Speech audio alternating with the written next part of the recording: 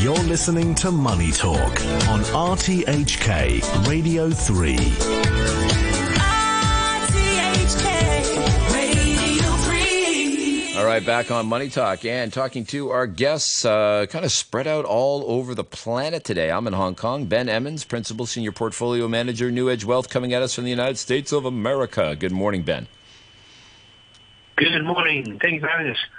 Good to hear from you. And Anthony Doyle, Head of Investment Strategy at Firetrail Investment. First time on the show, dialing in from, I believe, Sydney, Australia, yes? That's right. Morning. Thanks for having me. Hey, great to have you on. Wow, we're really hitting all the continents today. Gentlemen, so many places to start. Jerome Powell in at this conference with all the other heads of central banks. Would love to be a fly on the wall. The market didn't seem to have any big moves based on his comments. Did you take anything from it more than maybe the broader marketplace did? Anthony, it's your first time on. Why don't we kick off with you? I mean, Jay Powell, I think he's earned a lot of credibility after the actions that the Fed has taken in order to keep inflation expectations well anchored. So he's on a bit of a victory lap skip at the moment after the Fed skipped its interest rate hike or a potential interest rate hike at the last meeting.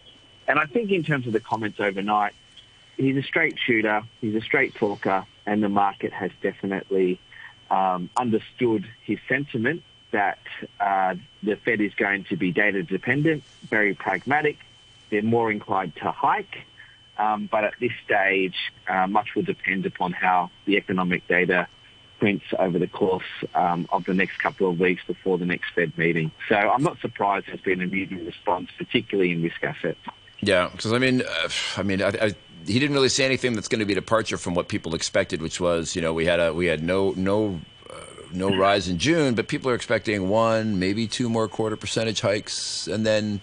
Are we going to, and then after that, then the question is, do they keep going, or does it plateau? Yeah, from our perspective, we think inflation is yesterday's story, and certainly we are probably a bit more optimistic on that front than the market consensus. If you look at things like money creation into money supply growth, if you look at supply chain pressures, which have been largely resolved, and most importantly, we think the focus now is very much on the deterioration in the labour market. And a lead indicator there, the 12-month moving average, the unemployment rate has actually breached that, which has historically been an excellent indicator of recession. And the Fed's own forecast suggests a deterioration in the labour market. The unemployment rate expected to rise to 4.3% by the end of the year, 4.5% by the end of next year.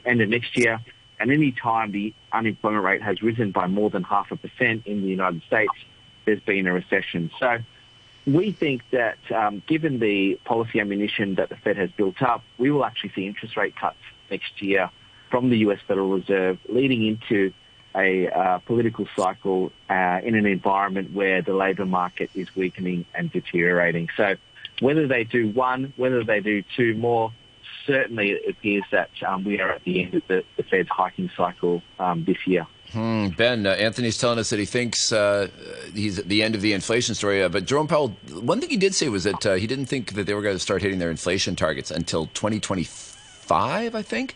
Where do you fall on that?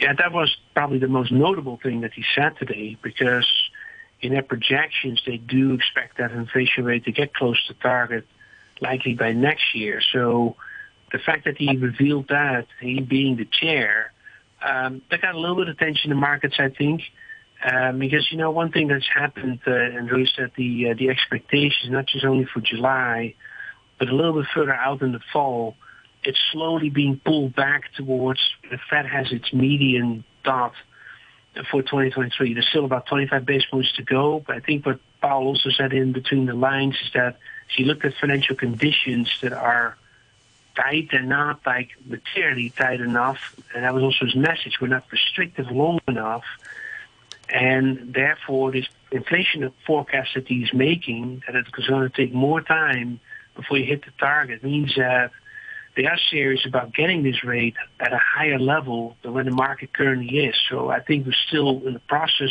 slowly, as it depends on data, as my colleague says, but it will move the expectations closer to where the Fed is. And I think this is where we're in for. Hence, likely somewhat more rate hikes priced in the future with real interest rates a little bit rising in the U.S.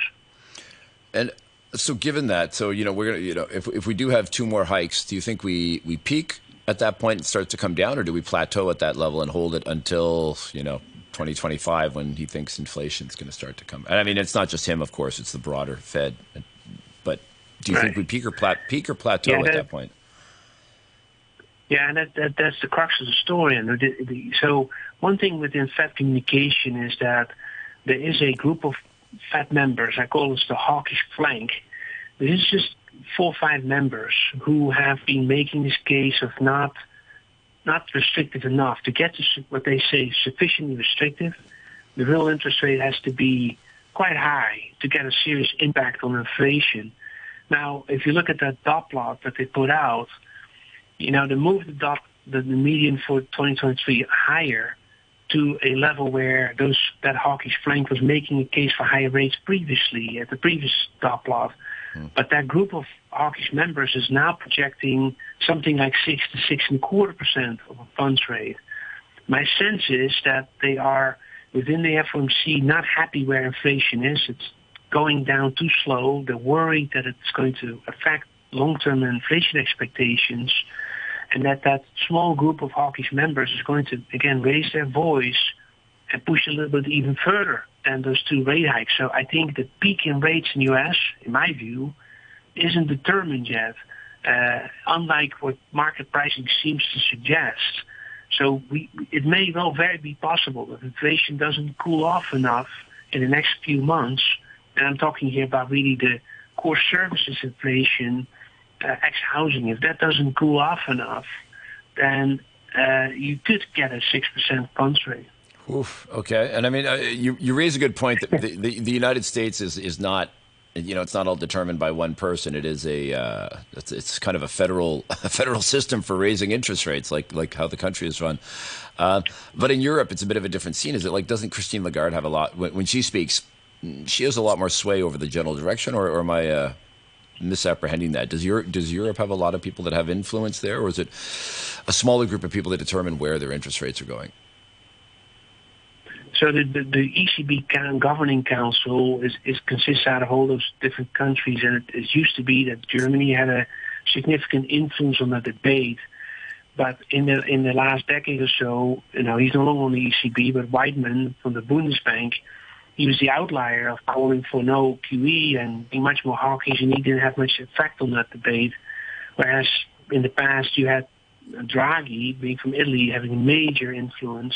And I think on the Lagarde, it has all sort of balanced out a bit in the sense that you still have hawkish members like in the Netherlands or Austria or even to an extent France. But it is a more balanced council now, and they're all on the same page. They all see this inflation in Europe being way, way too high because of the shock from Ukraine. So they're actually at a stage where their peak in rates is by far not determined. I think that they do not foresee any skip or pause.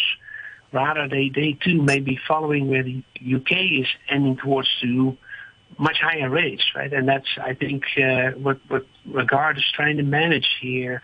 But she definitely has a big consensus behind her now that rates have to go higher there, and they cannot pause.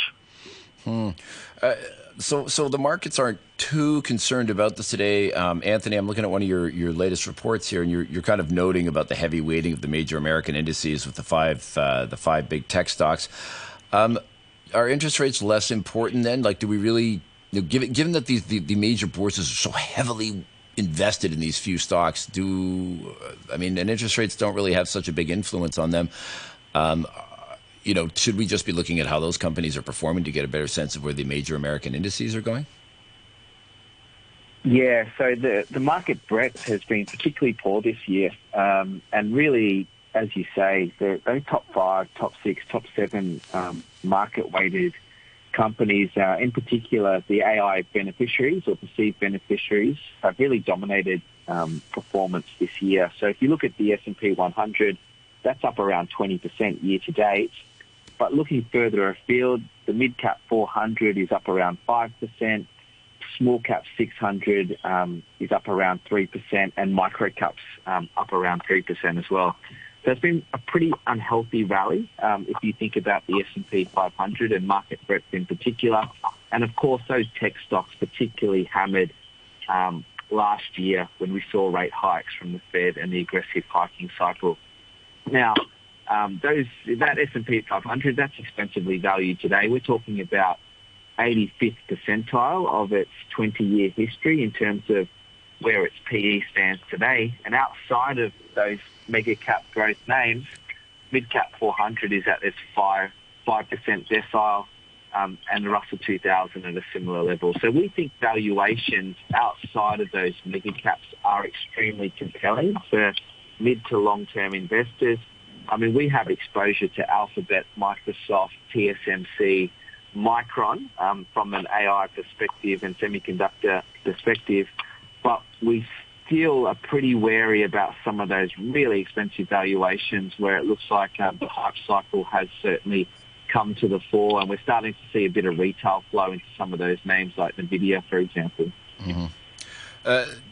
Ben, are you focused in kind of the same areas, or how do you balance off this incredible overweighting that this restricted group of tech companies has against the broader market? I mean, how do you play off those two to balance them, or do you not? Do you just go all in on tech? No, you do balance it out, and one, we do this by just staying fully invested, and then looking at other sectors that have the opportunity to benefit from some level of rotation if that breadth were to be improving. Now, Anthony has a point. It is a really poor market that way because I think what the market did was to try to figure out what's the true value of AI and who will be the ultimate winner. And we can't figure this out immediately, but that's how markets trying to price things. Why you get such a concentrated rally and everything's focused on the big names who have, the money and capital to invest in AI, the FANG stocks plus NVIDIA. But to manage that, you're going to look at, alternative ways. Like, a company that we like is Broadcom, for example, that is very involved in the chip space, but could benefit from other AI investments. We have obviously our CHIPS Act, which is a very important development here because now it starts to impact the economy. So there could be all kinds of related companies in services, financial services, for example, or consumer discretionary start benefiting from that CHIPS Act investment. So I think these are sort of ways to think about how to diversify around this big tech weight. That otherwise, I would agree with Anthony, is a problem, right? If we're not really seeing any further traction here and rates are going to go higher here after all, much higher, then the markets are very much at risk for an unwind because of such a concentrated rally. Okay, Ben, you've got 30 seconds to close us out today. Anything else that we should be keeping an eye on for the rest of the week? Well, there are definitely tensions under the surface, as I say. The volatility is low, and we're in a doldrum, summer market, and things are looking bullish, okay. But there is, I would say keep a close eye on the yen, right? It continues to weaken quite a bit in the wake of the Sintra today. I think that could become a pressure point in the markets. Okay, and we do have a couple of seconds. Anthony, number one metric that you're going to be looking for this week to close us out. Yeah, I just want to remind your listeners that the market is not the economy. And what we're seeing in terms of outside of those mega cap names, the market is trading almost at recession levels. So for us, it's a great opportunity to participate in the growth of great companies and build a diversified portfolio. So, we try to not get caught up in the short-term noise, focus on the mid to long term, and we think you reap the rewards with such an approach.